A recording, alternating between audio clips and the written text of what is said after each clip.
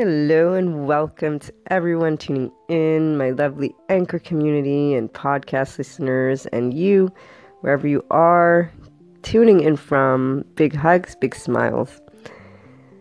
As I move forward with this amazing podcast, I think of how am I going to not repeat topics, and I tell myself, I probably will at some point start repeating some things just because the list of podcasts is so long and gonna eventually get lost in it. But the beauty of humanity and world and life is that there are so many different angles, and therefore I know that it will always be different no matter if I've talked about it before or not. And I look forward, as always, to your contribution and you sharing so that we may share with the community more and assist them on this beautiful inner growth journey and in just inspiring their best.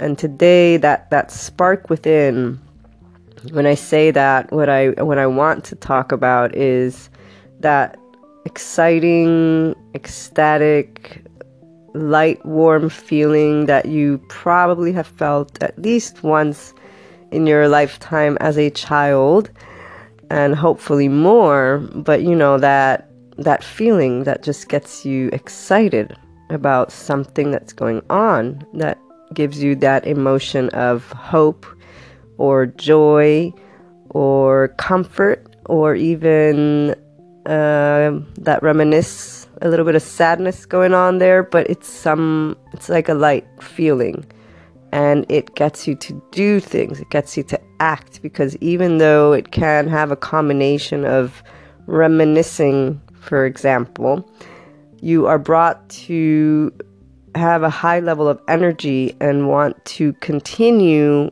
whatever that project is, whatever that maybe conversation is, whatever that day entails.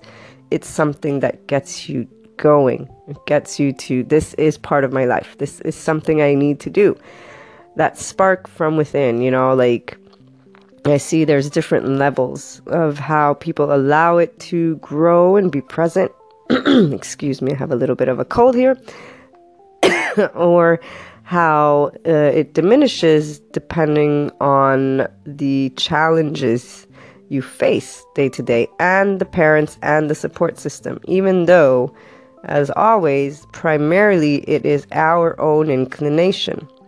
What do I mean by this? For example, I personally, ever since I was a little girl, I've always believed in fairy tales. I even recall when I found out, Santa wasn't real, like saying, no, in my own mind, how I pushed to believe in my own way in this magic, because my heart, my spark was like, no, you know what?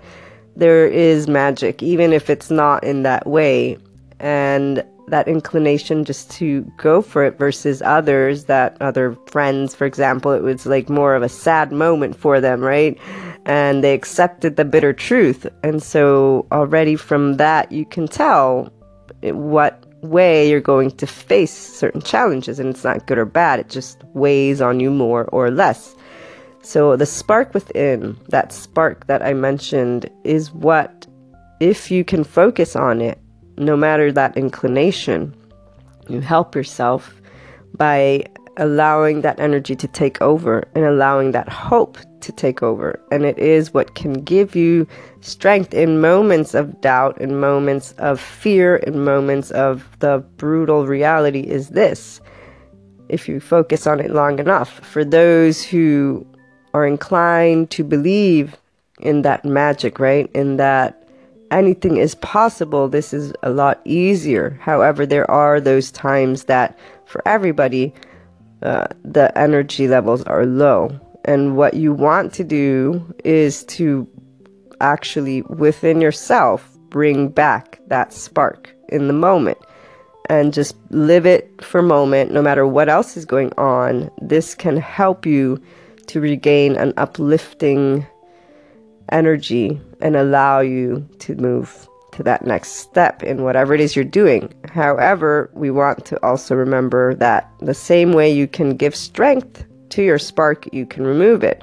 So it is always dependent on which way you decide to look and which way you decide not to look.